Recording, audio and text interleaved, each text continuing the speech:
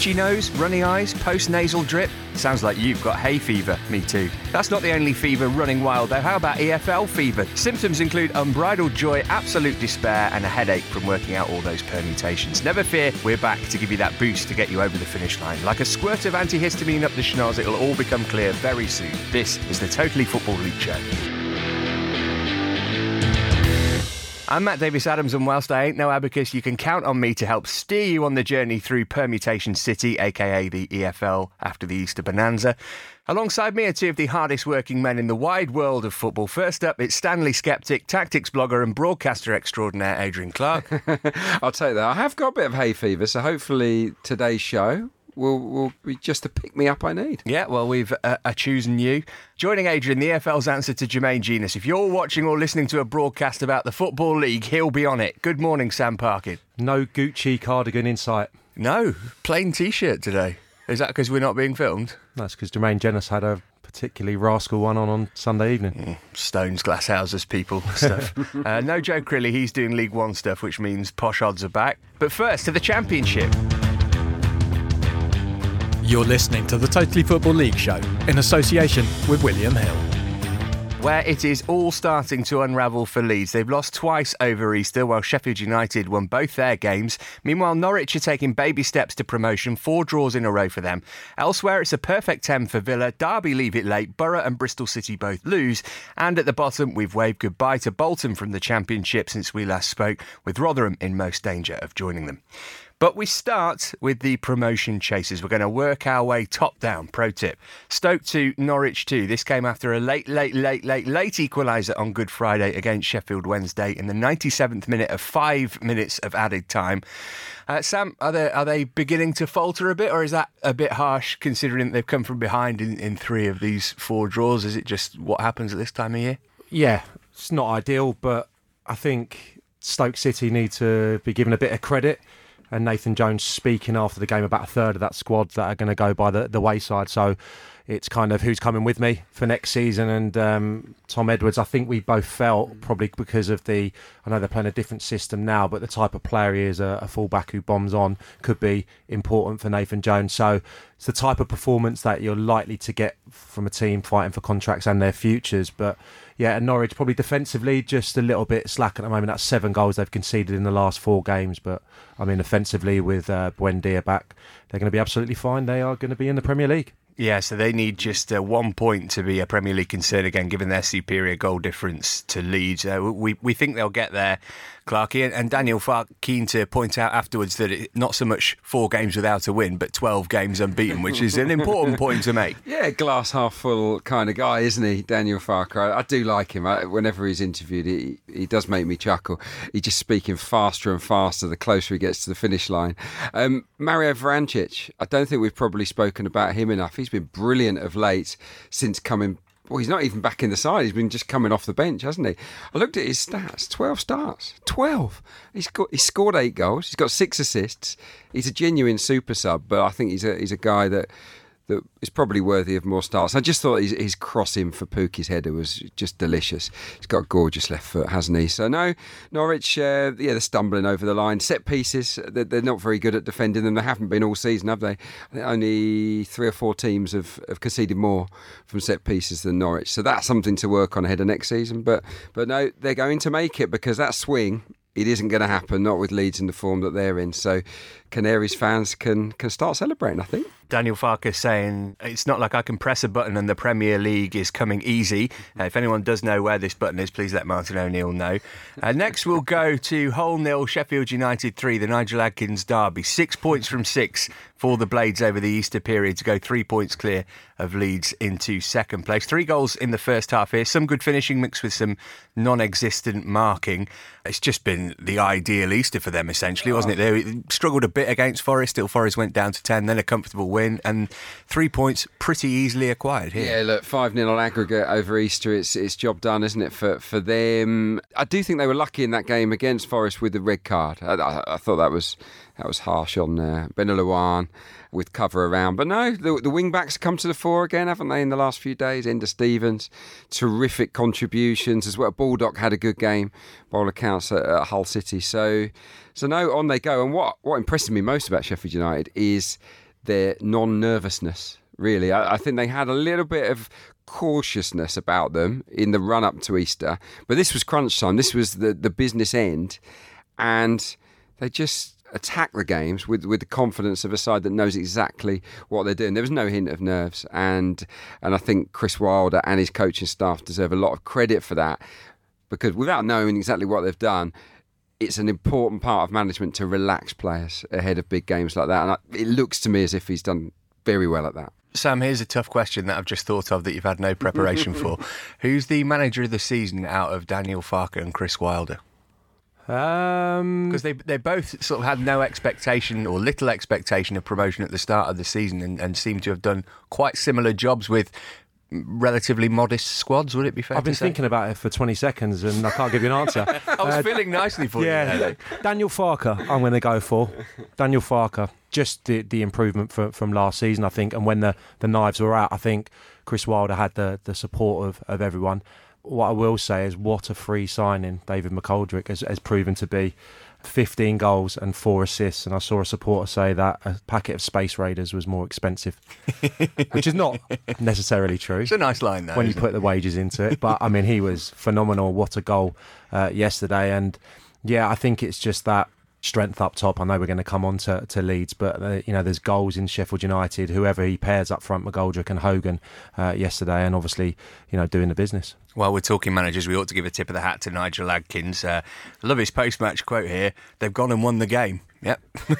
Very good, succinct. He also said, I've had a brief dialogue with the owner. We're going to sit down and talk about a new contract later this week. They're limping over the line a little bit, Adrian, but they were tipped for relegation and they're miles away from that. And we've said before, he's a bit of a Brentian figure, but he deserves some credit for what he's done. I like that, Brentian. Yeah, he is, isn't he? But he's done really well this season, I have to say, because I feared that they would be definitely in and amongst the relegation battles, and they're nowhere near it. They're close to the other end, aren't they?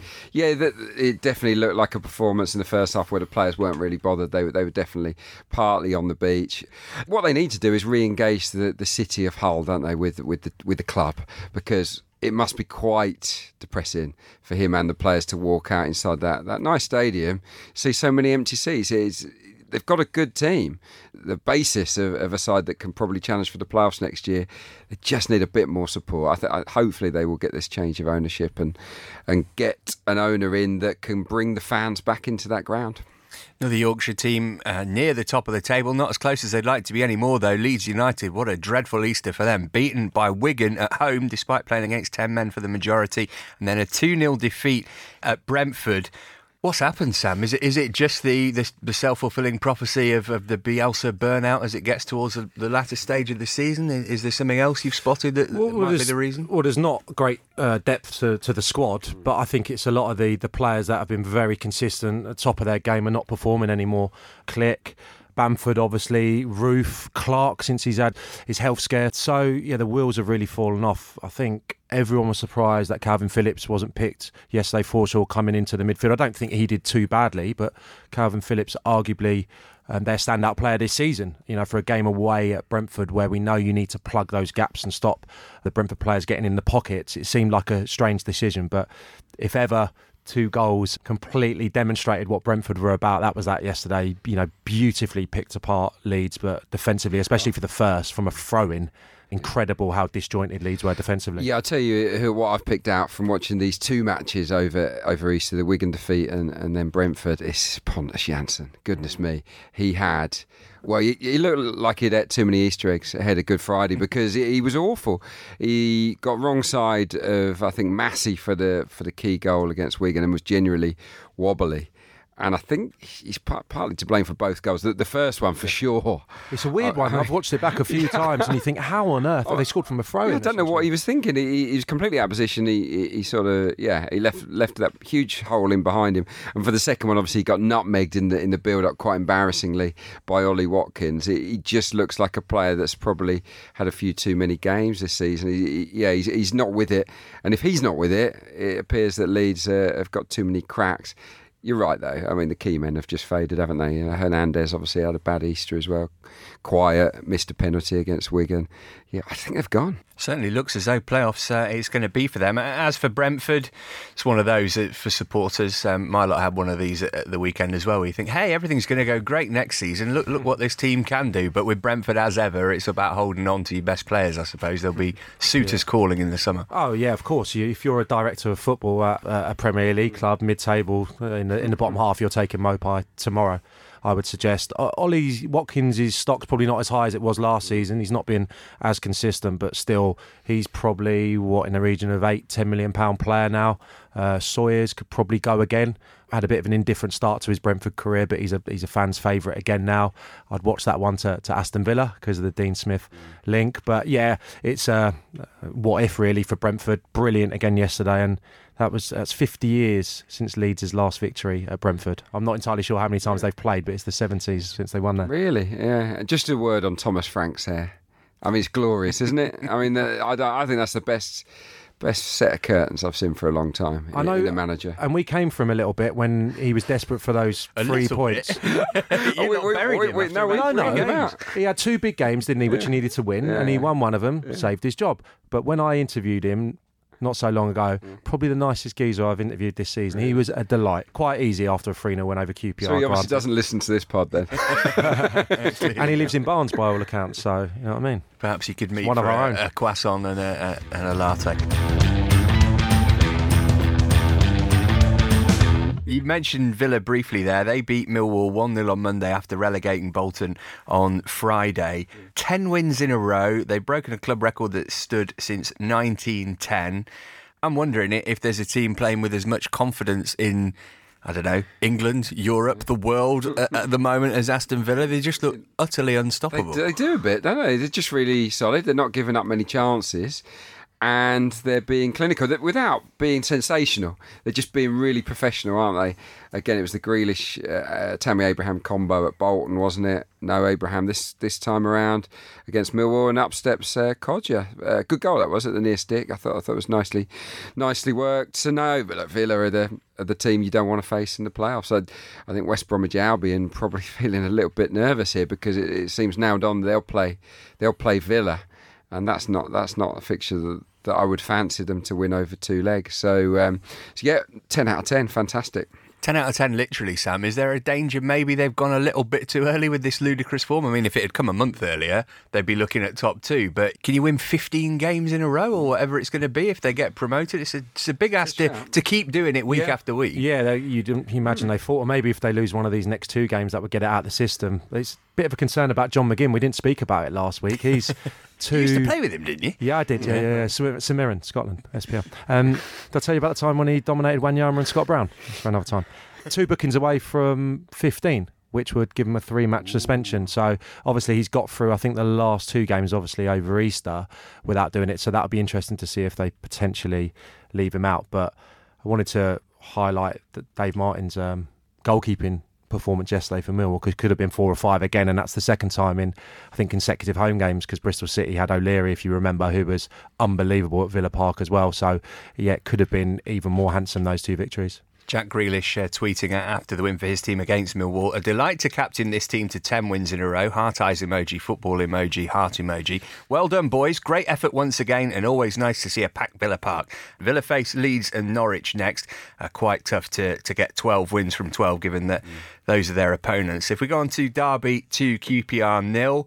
Just the 11 minutes of stoppage time here for Harry Wilson to score twice and win it. Sam, you were there. Harsh on QPR, was it? Yes, QPR were the better team for 45 minutes, but with all their good counter-attacking, I never really believed they were going to score. You know, the top end of the pitch, I think Hemid, Wells and Smith, who came on late on. Yeah, there's not a great deal of belief, I don't think, and confidence amongst those strikers. But no, they got after Derby, pressed very high, 2 strikers from the off, and it stopped Derby being able to get the ball into Mount. Pretty redundant in the first half. Johnson couldn't get on the ball, and when he did, he was dispossessed by Freeman, was the main one kind of setting the traps for QPR. So they were really impressive. They looked like John Eustace had really fired them up, and it was actually an injury to Bryson, which meant that Harry Wilson came deeper for Derby, and they had a little bit more joy. Mason Bennett came on as well, and they had the opportunity to be a bit more direct towards the end of the game. And I don't know if you've seen the incident, but Luke Freeman clearly gets a foot on the ball. It's a bit of an innocuous challenge. I can see why the referee gave it because his position wasn't the best, but it was a bit of a soft penalty. And they got out of jail, really, Derby. The second one's brilliant because QPR are attacking. The ball breaks to Joe Lumley. He must hear a whistle in the crowd. You couldn't see it on the highlights. And he boots it into outer space. And when it comes down, there's basically 3 Derby players.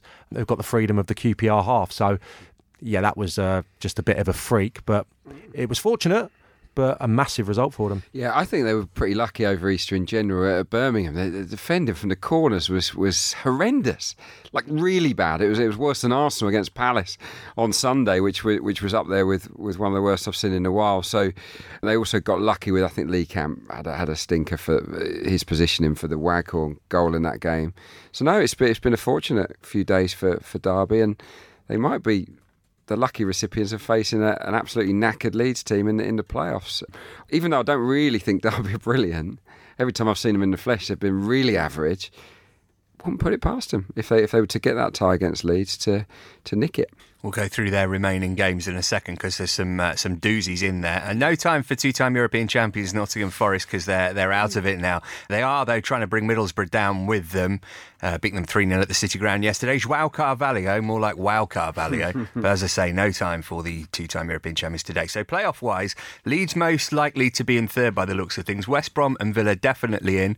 Derby are sixth, ahead of Borough on goal difference, but with a game in hand. Bristol City a point behind with Wednesday 4 back with 2 to play and very much outsiders. Derby, Bristol City away next, then Swansea away, then West Brom at home. So really tough running for them. Middlesbrough, Reading at home, Rotherham away. Adrian, that's 6 points, isn't it? Because Reading pretty much there and Rotherham pretty much gone. If you're serious about getting into the playoffs, you need to be winning those. Yeah, you do. I'm just no fan of this Middlesbrough team. I've pretty much slated them the whole season. I'm not going to change now. They were two-time European champions, Forest, but wiped the floor with them, didn't they? In the last game. So no, they might steal it. I still don't think they will. If they get into the playoffs, they've got no chance of going up. They're not good enough. Yeah. Bristol City, Sam, they've got Derby at home, Millwall away, Hull away. So 2 toughies and then maybe one they'd fancy away at Hull. Where do you see them after recent weeks? Very up and down. Well, they always are, aren't they, Bristol City? I think missing a bit of a cutting edge at times.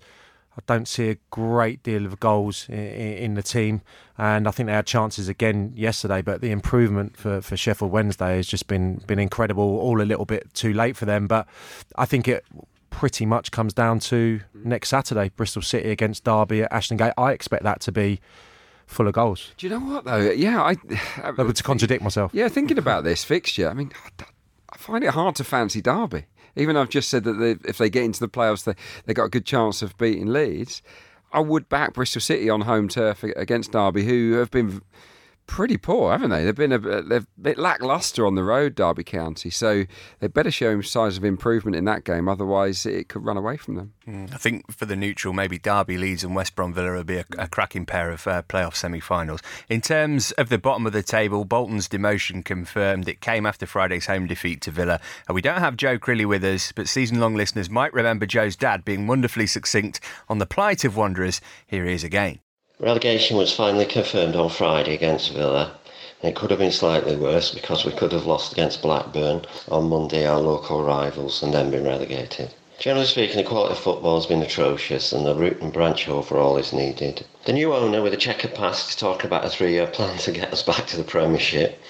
We've heard things like this before. We would just like a team that we can be proud of no matter which league they are in. We only have 7 players contracted for next season, and of the rest, not too many deserve to stay. And to be honest with you, I wouldn't blame any of them moving on at the moment because they've not been paid. One shining light, though, is the belated introduction of some of our academy players who have been carefully nurtured under the stewardship of David Lee and Jimmy Phillips. Luke Connor, at 17 years old, has been impressive in midfield, and also Harry Brockbank and Joe Muscat have potential. If we can keep Connell, and although a number of Premier League clubs are interested, and introduce more talented youth players, the fans will certainly be more optimistic for next season. Now, minus points for use of the word Premiership, but I wanted to have a little cry listening to that. It's a sad situation with Bolton, but not unsurprising. Phil Parkinson, the manager, said from here on in, Bolton has got to start building back its credibility in the football world and improving its image. Sam, the way that he's phrased that makes me think that he might not be there to be part of it.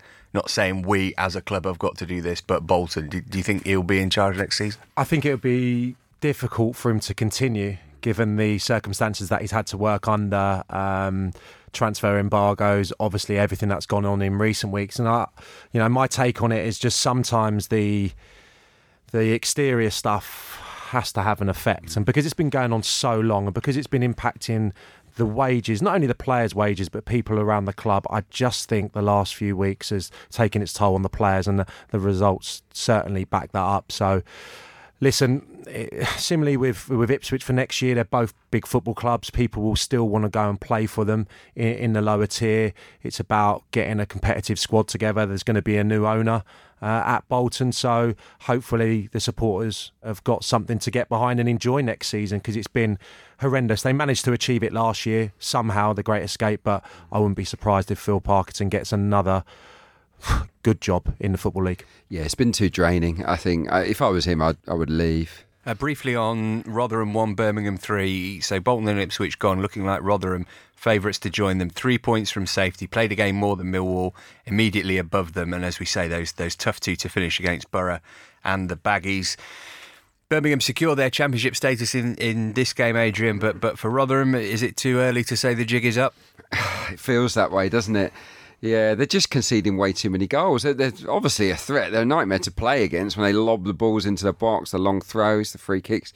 King of the second ball, aren't they, Rotherham? But they can't keep them out at the other end of the pitch. So I think. Well, they're strong favourites now to go down. We'll hear posh odds shortly, which I'm really looking forward to.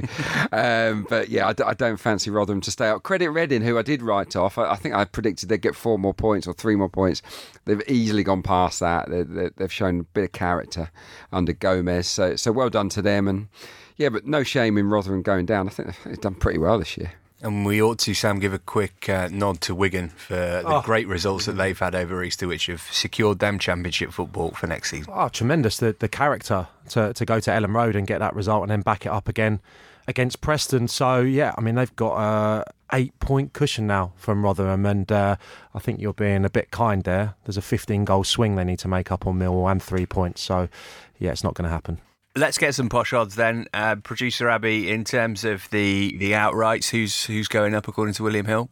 Well, obviously Norwich are still favourites. They are 2-7, but Sheffield United, it is possible for them to win the whole championship. They are 5-2 if you fancy your chances there. And in terms of promotion from elsewhere, Leeds dropping, Villa rising? Sheffield United, 1-33 to be promoted. Norwich, you're not even allowed to bet on them. They're already up there, according to William Hill. Leeds, 7-4, and Villa, 15-8 to be promoted. They've still got Swansea on here as an outsider, 100-1 if you really, really wanted that. And what if you really, really fancied Rotherham to win their last 2 and others not to? What would you give me on them staying up? I would give you relegation odds of 1-100 for Rotherham and Millwall 20-1. All right, well, if you thought all that championship stuff was complicated, just you wait till we get to League One. Make this and every Saturday super with the Super Saturday Reloaded coupon from William Hill, available in all William Hill branches across the UK.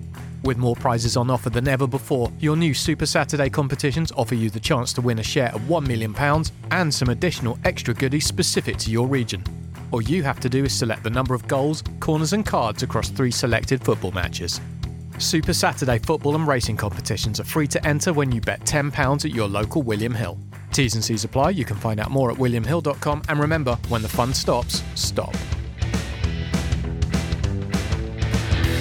Oh, it's tight in League One. It's tight at the top. It's tight at the bottom. It's so very tight. Luton still lead the way, 4 points clear of third place with 3 to play. Barnsley, though, have negotiated their wobble and are now 3 wins on the bounce. We bid farewell to Bradford City since we last spoke, but it's still a mystery as to which other 3 will join them. So the pressure was on Barnsley and Sunderland after Portsmouth beat Coventry 2-1 in the early kickoff. This on Monday after they'd nicked a win at Burton on Friday. 7 league wins on the spin either side of Wembley for Pompey. That's promotion winning form, isn't it? And these late goals are always a good sign.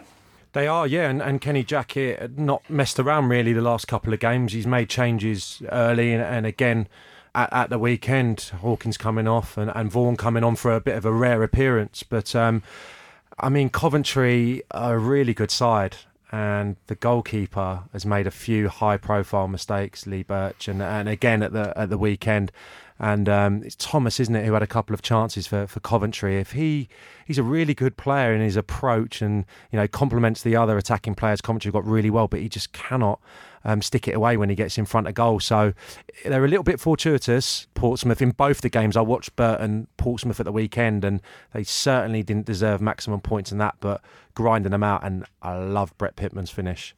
That was probably my favourite of the weekend. The net actually weirdly lifted up when it went in and the ball just spun behind the line. It was incredible finish from him. Kenny Jackett, possibly not the sexiest name in the EFL, certainly the cosiest. Is he deserving of a bit more praise than we've been giving him? Or is it kind of assumed that, he should do well with Portsmouth? I think we've given him plenty of praise throughout the season. He's a bit old school, and they've not always been the best side to watch this season, but what they've got is real talent and depth in forward areas, haven't they, Portsmouth? And I think he deserves credit for mixing and matching throughout the campaign. He's identified when certain talisman have gone off the boil, and then he's brought in others at the right time. So no, they're finishing the season brilliantly, aren't they? And with that game in hand, they've got a squeak at it, haven't they? And it does feel as if it might come down to that Pompey Sunderland clash. That's going to be an absolute belter. But Ben Close has done great, obviously filling the void of Thompson with the goals from midfield. Nathan Thompson, the right back's been great, hasn't he, lately?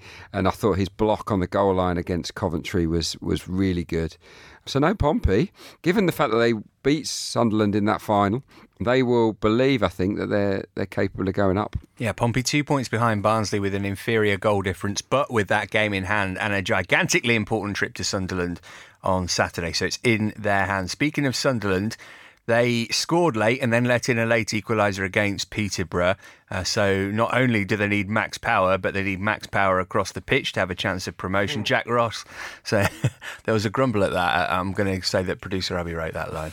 I thought it was quite funny, but if it's not hit, then it wasn't mine. Jack Ross, it's gut-wrenching to get the goal so late in the game from that position. We need to be able to see the game out, and we haven't done so. And seeing games out has been a problem for them of late. It has, yeah, and getting that second goal, the all-crucial second goal. So they'll be bitterly disappointed. Jack Ross, some massive decisions over the weekend, changed his two centre-halves. It wasn't seamless, I would say, against Doncaster, but I think not taking chances and getting it into the big centre forward Charlie White, who's been at the top of his game for the last 5 performances, and having got that goal yesterday, they'll be really disappointed. But I think they've found the way now. They're going to play with just the one-up Sunderland, and they look better balanced with McGeady, Honeyman, Morgan in and around the big man who is recycling the ball for the team. So yeah, all eyes on that game against Portsmouth. It should be unbelievable. But it's a three-way dance, as we say in the world of professional wrestling, because of Barnsley and their 3-0 win over Plymouth, which took them back to second place, albeit having played a game more than the teams around them. All the goals in the first half hour here. Impressive response from Barnsley. We thought they were wobbling after 1 win in 5, but now it's 3 wins on the spin. They've scored 10 goals in that time, and maybe those injuries won't be season-defining for them in the negative way that we thought. Maybe not. No, Woodrow scored a good goal, didn't he, in this one? He did run in behind. We've been critical of him for not stretching teams in previous shows, but going behind, finished well. Mowatt's been superb, hasn't he? I mean, this was another great goal, free kick. I think the game before he got one from outside the box. I don't know how many goals he's got from outside the area this season, Mowat. But no, it's going to be incredibly harsh. One of these teams is going to miss out, maybe 2 of them. Barnsley, Portsmouth, Sunderland, quality. But only one of them is going to get automatic promotion, and I wouldn't back against Charlton, coming through in the playoffs. So, but Plymouth on the flip side there, you've got to worry, haven't you? It's strange. It's 8 defeats, no wins in 7. They've been really. They've had these mad periods of form all throughout the season. It was the same last year, wasn't it, with Derek Adams? A bad start, came strong, and then fell away again to miss out on the playoffs. And this year, that the fall away is putting them right in danger again. But that's a horrible fixture for them at this time of the year, and it looks like it was a horrible first half performance as well from the Pilgrims. Yeah, so they're a point above the relegation zone. Meanwhile, Scunthorpe occupy the final place in it after getting walloped 4-0 at Charlton on Monday. Your mate Johnny Jackson, Sam and Lee Bowyer are hoping to tie up their future soon in terms of new contracts. As for Scunny, they were 2 points above the bottom four when they ditched Stuart McCall. They haven't won since, haven't so much as scored in their last three. Easy to say with hindsight, but did they change the manager too hastily again? Yeah, quite possibly. I think we've worried about them and Southend, the teams that change managers very late in the season. Not sure that was a true reflection of the game yesterday. Didn't look like a 4-0. Looked like Scunthorpe had more than a couple of opportunities.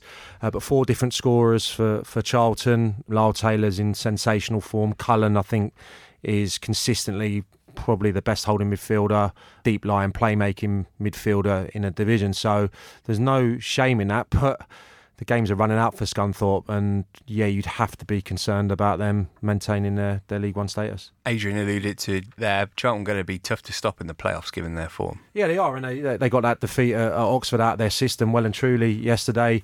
I think they're better with a front two, and Veto Kelly came back in yesterday and got himself a goal as well. And I've just spoken about Cullen, but the variety they have in midfield, I think they're a pretty complete side. Charlton, maybe a little bit of a Achilles heel has been their fullbacks this season, but other than that, they're pretty strong. They're going into the playoffs really confident, full of goals, and if they meet Portsmouth will be quite fearful of that, because Charlton led them a bit of a merry dance at the Valley a few weeks ago. So plenty of goals in that game, none of them for Scunthorpe, though. Elsewhere at the bottom, Southend banging them in. They beat Burton by 3-2, having not scored at home since February. A first home win for Kevin Bond. Any chance of him getting the job permanently? It seems strange to have appointed him to the end of the season. Possibly. I don't know. There's obviously a relationship there with the owner. Maybe Harry Redknapp's involved as well. They were certainly at the game at Walsall on Good Friday. I watched that one, and they were really unfortunate, a couple of decisions. Disgraceful decision. Yeah, the decision, I watched it live when the goalkeeper dropped it on the stroke of half-time, and he actually spilt it. The Southend player put it in the net, but the referee had obviously assumed that the keeper was going to take it cleanly and blew up. They were really unfortunate, a really dodgy penalty as well. But I think what I noticed is he's played a back three. He's had 4 centre-halves in the side. Rob Kiernan's played in midfield, who he likes, got a bit more quality on the ball, and they've taken points from every fixture. When he changed it and played a 4-4-2, that's when they lost at home to Wycombe. So he's got a formula there, and he's got 5 points from those 3 games. So that was enormous against Burton, who, by the way, good side. Burton, I think we need to keep an eye on them next year. Certainly the front players, Harness, Akins and Boyce, not only caused Southend problems, but Portsmouth a lot of problems on Friday. Yeah, I think Lucas Akins is one of the players of the season in League One, because he's played a lot of this campaign at right back and been brilliant, and then he's gone up top and been brilliant. So we should doff our cap to him. For Southend, Bond needed that. He really needed it, because he's changed the system to, like you say, to the 3 at the back. And it was a really limp defeat, wasn't it, to Wycombe in the previous home game. They had to show more, and by all accounts, the passion, the work rate, the crowd were with the players. And he got his subs right. The 2 wing backs were flying. Elvis Bramono and Sam Hart were excellent in this game. Simon Cox, phenomenal. He's been the player of the season. They got 2 hard games to finish at Southend United, so they absolutely needed it. But they're not out of the woods. Walsall slipped to a damaging defeat. Shrewsbury still not safe after losing to Oxford, for whom Gavin White took the match ball. On the 9th of March, that was the last time that Oxford lost. They were in the relegation zone. They're now 11th in the table, 20 points, going from 21st to 11. Walsall have dropped from 16th to 23rd in that time, gaining just 1 point. Shows as well how good Brian Barry Murphy's been for Rochdale. They're up to 14th, this crazy League One fight for survival. But Carl Robinson was under a bit of pressure a few months ago. He's looking like a manager of the season contender all of a sudden. The upturn has been incredible, and I think enormous credit to him yesterday going down to 10 men. Kashi, who's done some peculiar things in the last few weeks. He's never been sent off in his career, and that's a couple now. He's been booked for wild celebrations, so didn't do his manager any favours, but it looked like he kept 2 up the pitch pretty much, Carl Robinson. And Shrewsbury allowing Oxford to have the ball, and they've got players who can keep the ball but can hurt you as well. So very strange that Sam Ricketts opted to remain with 3 centre-halves and 1 up top as well when you're playing against 10 men. You'd think that you'd go for the game a little bit more considering their predicament. So now full credit to Carl Robinson for turning things around, and what a hat-trick as well from a player who could be very important. Had his bedding in time in English football, he could be fantastic for them moving forward. Bear in mind we're recording before Wimbledon's game against Luton and Accrington's trip to Doncaster tonight. Here's how it stands at the bottom. Bradford gone above them and second bottom. Walsall on 43 points, Wimbledon on 45 and Scunny on 46. There's then just 4 points separating 13th place Rochdale from Plymouth, a point above the drop zone. So we better start odds-wise, Abby, with the relegation market. William Hill probably got a number of candidates for this. What's it looking like in terms of the favourites? Actually, it has diminished quite a lot since I last looked at it. Obviously, Bradford are out. It's then Walsall who are the next favourites to be relegated. They're 1-25. Then it's Wimbledon, 8-13. I still really want Wimbledon to survive. Scunthorpe are 4-6. Then we're getting back to those who are not in the relegation zone. So Southend 5-4, Plymouth 7-4, and Accrington still there 4-1. And at the top, how about odds for promotion? Okay, so for promotion, Luton aren't yet safe or safely through to the Championship. They're at 1-150. Barnsley are 4-11, Portsmouth 8-11, and Sunderland 5-4, with Charlton 5th favourites at 7-2. Right, that's League One done. More mathematics and football to come as we try and make sense of the numbers in League Two. I'm Graham Wilcox, here to tell you that the Bradley Wiggins Show from Eurosport is back for a brand new series. For 20 years, I've just been called a hero and a legend, and other things, obviously, but only behind my back. We'll bring you stage-by-stage analysis of the Giro d'Italia, the World Championships, La Vuelta, and, of course, the Tour de France. Oh, he's got it again! Second time down, he's back. Each week, Sir Brad and our panel of cycling experts will be taking a deep dive into the world of two wheels and lycra. Brailsford could put his hand down the toilet and pull chocolate out. The Bradley Wiggins Show from Eurosport is your essential guide to the greatest events in cycling. Subscribe now on Audioboom, Apple Podcasts, and everywhere else you get your audio on demand. Only right that we start with the champions. Lincoln confirmed as the top team in League Two following their goalless draw with Tranmere. Just the best team in the league. You always say that at the end of the season, the league table doesn't lie, but when a team wraps it up with something to spare, and as impressive as they've been, there's no argument. No, they deserve it. No, they've been superb, haven't they, right from the get-go, really, in League Two. So, no, full credit to Danny Cowley and the management team. I interviewed him, actually, the day after they gained promotion, and he said to me on air that he thought it would be more exciting. He didn't feel fulfilled. He's just so driven, this guy. It was like, it's all about winning the title. Like, going up is good, but I need the title. And they finally got it, obviously, with a goalless draw against Tranmere Rovers. And I just hope that he can enjoy it now. So I'm sure the players will, and the supporters who absolutely love him. I think they'll be fine moving forwards. It's how far can they go? I asked him, can you go to the Championship? Burton have done it. Teams like Southend have got to the Championship in recent seasons. Yeovil as well. And he was very keen to just point out how, I think that we should temper our expectations on that score. We're just pleased to be in League One. Sam, in terms of the ceiling for Lincoln City, Danny Cowley says that they're just pleased to be in League One. How much is their potential tied to him staying there? I think that's vitally important, just considering what he's built. Because people will be looking now, won't they? They will be, but I've always said him and Nicky, isn't it, seem to have their career completely mapped out because they would have had the opportunity to move already.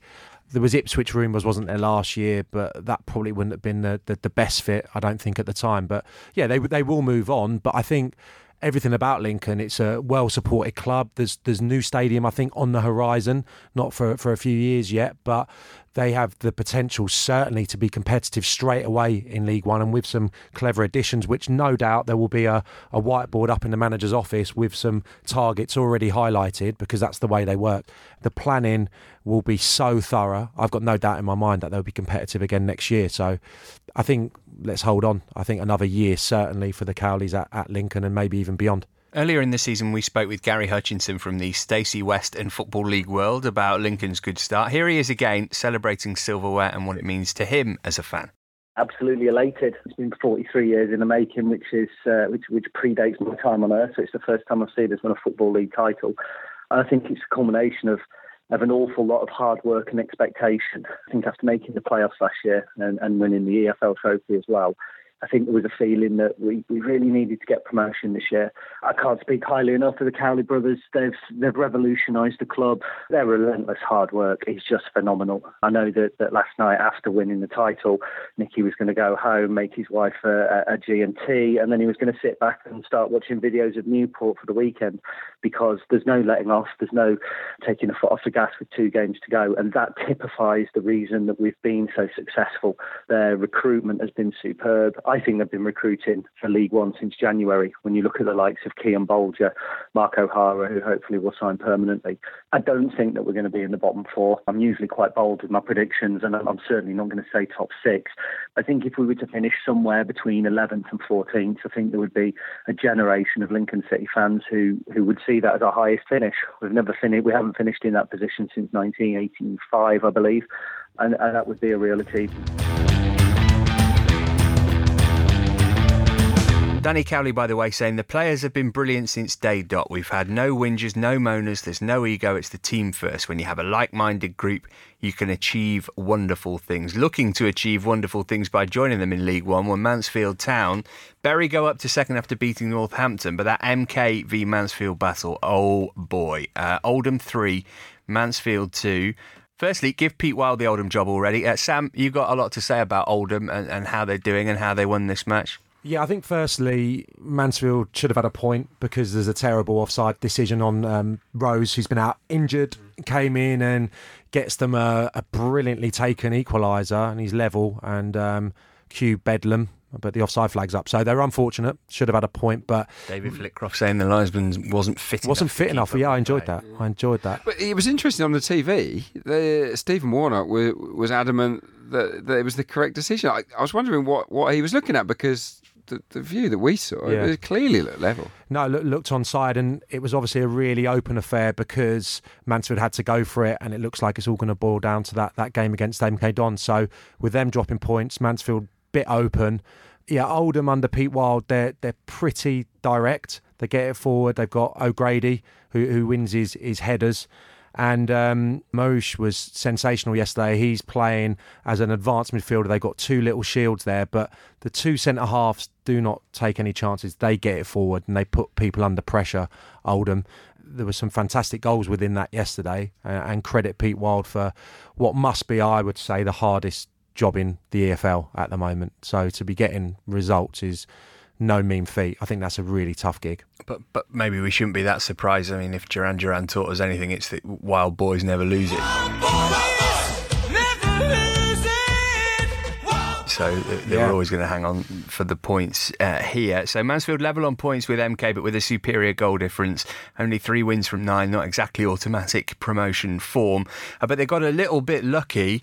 They've got Stevenage at home, then they've got this massive match away to MK Dons. And Adrian, MK Dons could only manage a draw at home to Port Vale, and they missed a penalty in this game, or had one saved, you might say. This is a real case of 2 points drop for them. Oh, massively, yeah. They've put themselves on the back foot, haven't they? MK Dons here, yeah. When you miss a pen in a game of that magnitude, it's going to play on your mind a little bit. Anike in a 1v1 should really have dispatched the winner as well. It is a bad result. In this division, the big boys they're all floundering, aren't they? I mean, you look at the form table; they're all strictly mid-table across the last 8 games. Milton Keynes are 13th. Mansfield 8th, Lincoln 7th. None of the main protagonists, apart from Forest Green, are in any kind of form going into the playoffs, which bodes well for Forest Green, by the way, who are sort of grinding out victories. But yeah, no, it'll come down to this MK Mansfield clash, and I fancy Mansfield. I just think that they've got the firepower to hurt MK in this game, who will be under a lot of pressure. Office outing to Stadium MK for the big one. That's an unlikely sentence to write and to say right there. So Clarkey thinks Mansfield. Sam, who are you picking out the two? And how big is that game going to be for the players? Goodness me. I hate doing predictions because we do it every week. But I've said... I always go over I always do it, and half of them are wrong. We just don't revisit. I've said Lincoln, Bury, MK Dons. Stop asking me. Have you ever played in a game like that where it's effectively a playoff final in a league game? I mean, it's a very, very unique situation they look likely to be in. The closest I can think was kind of 6th and 7th or 5th and 6th, where you need something to get in the playoffs, and the other team needed something similar. So there wasn't the pressure. It was kind of, are they going to attack? Are we just going to play it around in the middle third and nobody's going to go and press? So that was a bit of a weird ending to a season. But this is just looks like it's going to be winner takes all. And even though I fancied MK all along to cement an automatic position, I am worried about their form. And EK seems to be a substitute now. And I understand it because Agard and David Wheeler, I think, they work really hard and they tire out the opposition, and Anike has shown what he can do off the bench recently.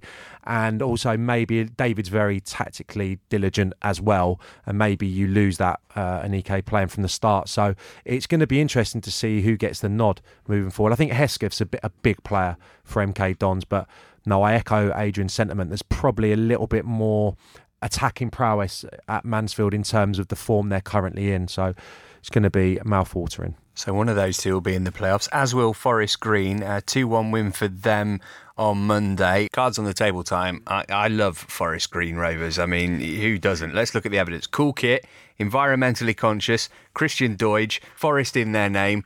What's not to love? And have they got a chance of going up in the playoffs? It would be outrageous if they did, given where they were last season. Yeah, I'd forgotten how close they came to dropping out of the league. So no, they're a form team over the last 6 games, over the last 8 games, hardly conceding any goals. Not always the prettiest of football. I know early on in the campaign they were playing some good stuff, but it seems like they're sort of scoring a lot of scrappy goals at the moment. I think that's what Doidge, his return has really helped them. He's just a natural, isn't he, inside the box. I don't think they'll go up because the side that misses out on the top 3 are a bit ahead of them, I would suggest, but you never know. And that would be a great story, because I played against Forest Green many times in the National League. There's hardly anyone there half the time. It's in a little old village, isn't it? So what an achievement that they're in this position. We've been giving out manager props, Sam. Do you want to do some to Mark Cooper, going from relegation contenders to promotion battlers? Yeah, incredible achievement, given it's their second season in the league. They got money there. I think they've got a fair bit. Yeah, of money. they have. They paid big wages in the National League.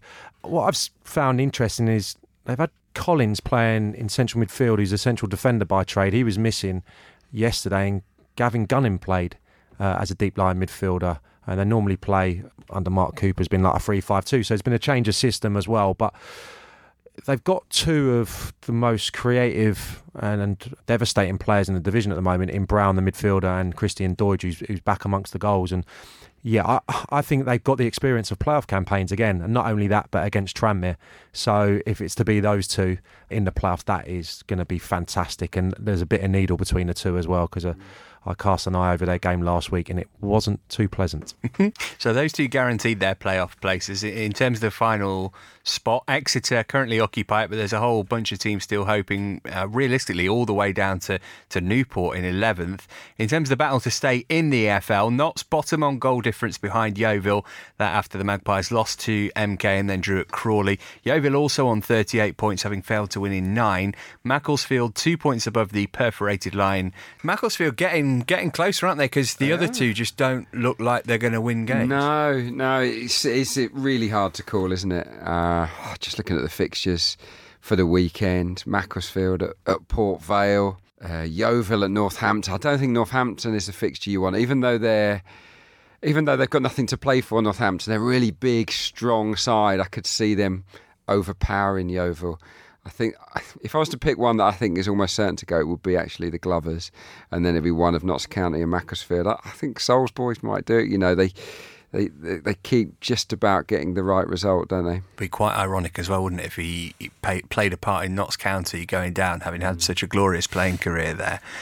In terms of the odds, Abby, let's go with promotion. Who's going to get promoted from League Two along with Lincoln City, according to our good friends at William Hill? Well, there's actually quite a few teams left in this. You've gone all the way down to Newport. William Hill are going all the way down to Oldham, are still having a chance of promotion. But if we go with the favourites, it's Bury 1-10, Mansfield 2-7, MK Dons 1-2. Forest Green, your new favourite, is 2-1. And if you fancied Tranmere, 5-2. OK, let's have a look ahead to some of the games this weekend. We've touched on it, but we've got to go a bit more in depth on Bristol City Derby. Sam, is this potentially one of those games that favours the away side, because the Bristol City supporters will want their team to come out on the front foot right from the off? Possibly that could play into Derby's hands? Yeah, I think so. I think that's a fair shout, and they can get restless, but there's going to be a nervousness about this game anyway. But Derby got a little bit out of jail yesterday, and there's been some limp performances away from home. Blackburn recently springs to mind, as Adrian highlighted earlier. So it's incredibly difficult to call.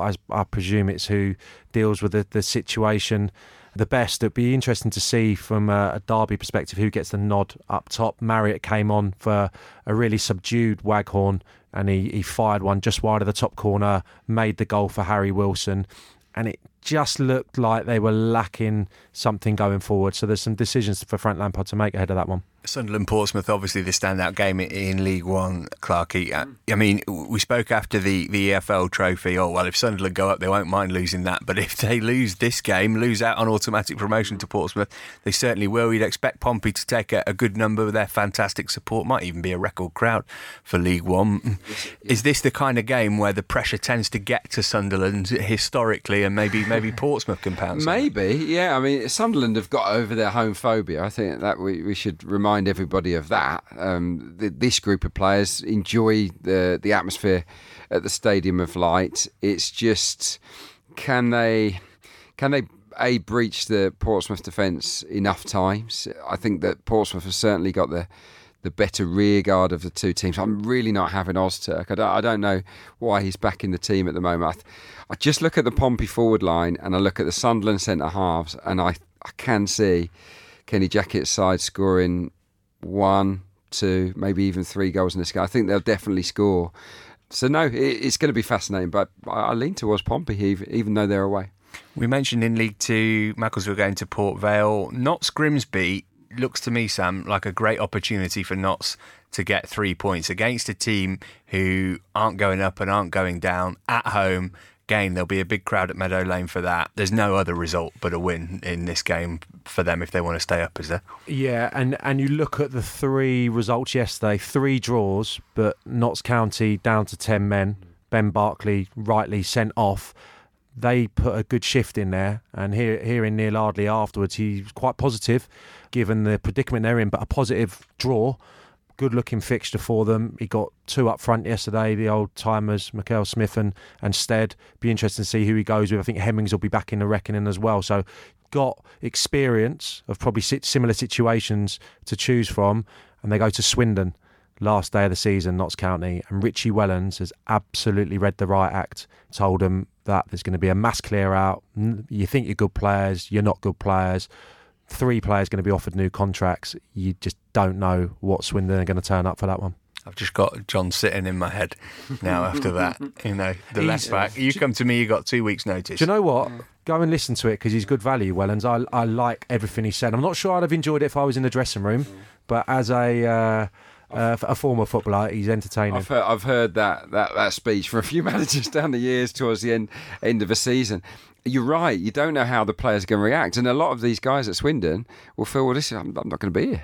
And that's an awkward situation. You want to play for yourself and impress, but it's a strange scenario. What it is managers. He says it. You've got to sugarcoat it while you've still got an opportunity of the playoffs, or while there's still obvious motivational things on offer. Now, just unleashed. So and that's happened quite a few times. So really, Keith Curle recently as well. Yeah. So Notts County could get six points, and then by your reckoning, I don't know if they can get 6 points. I think I don't know. I'd quite like Macclesfield to do it just because of the situation at the early part of the season, having lost a manager, caretaker manager, nobody giving them a chance. Sol Campbell coming in and being ridiculed to a certain degree, and I think they've been the ones that have looked the most like getting out of it. So, and put in some decent displays, but they rode their luck a little bit by all accounts against Newport. But I've got a feeling that they could do it looking at the games. Going to be fascinating. Another big weekend coming up. Sam, Adrian, the maddest of props to you both. We're nearly there, folks. The finish line within sight. We'll be back next week to look back on the latest ups, downs, and staying just where they are us. Bye for now. You've been listening to the Totally Football League show, a Muddy Knees Media production. For sales and advertising, email sales@muddykneesmedia.com, and be sure to check out our other football shows on Apple Podcasts, Spotify, Audio Boom, and everywhere else you get your audio on demand.